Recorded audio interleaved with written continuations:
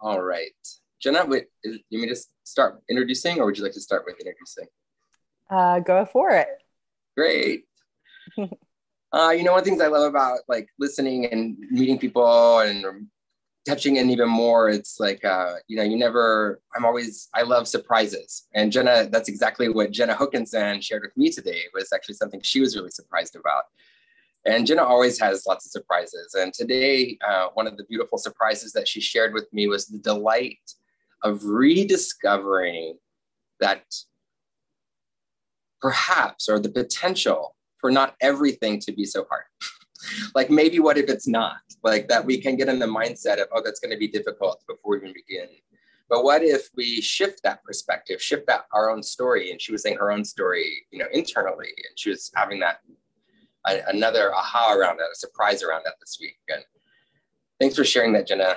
That was a reminder, great reminder for me. And thanks for always reminding me to also slow my mind. So everybody, Jenna Hokanson.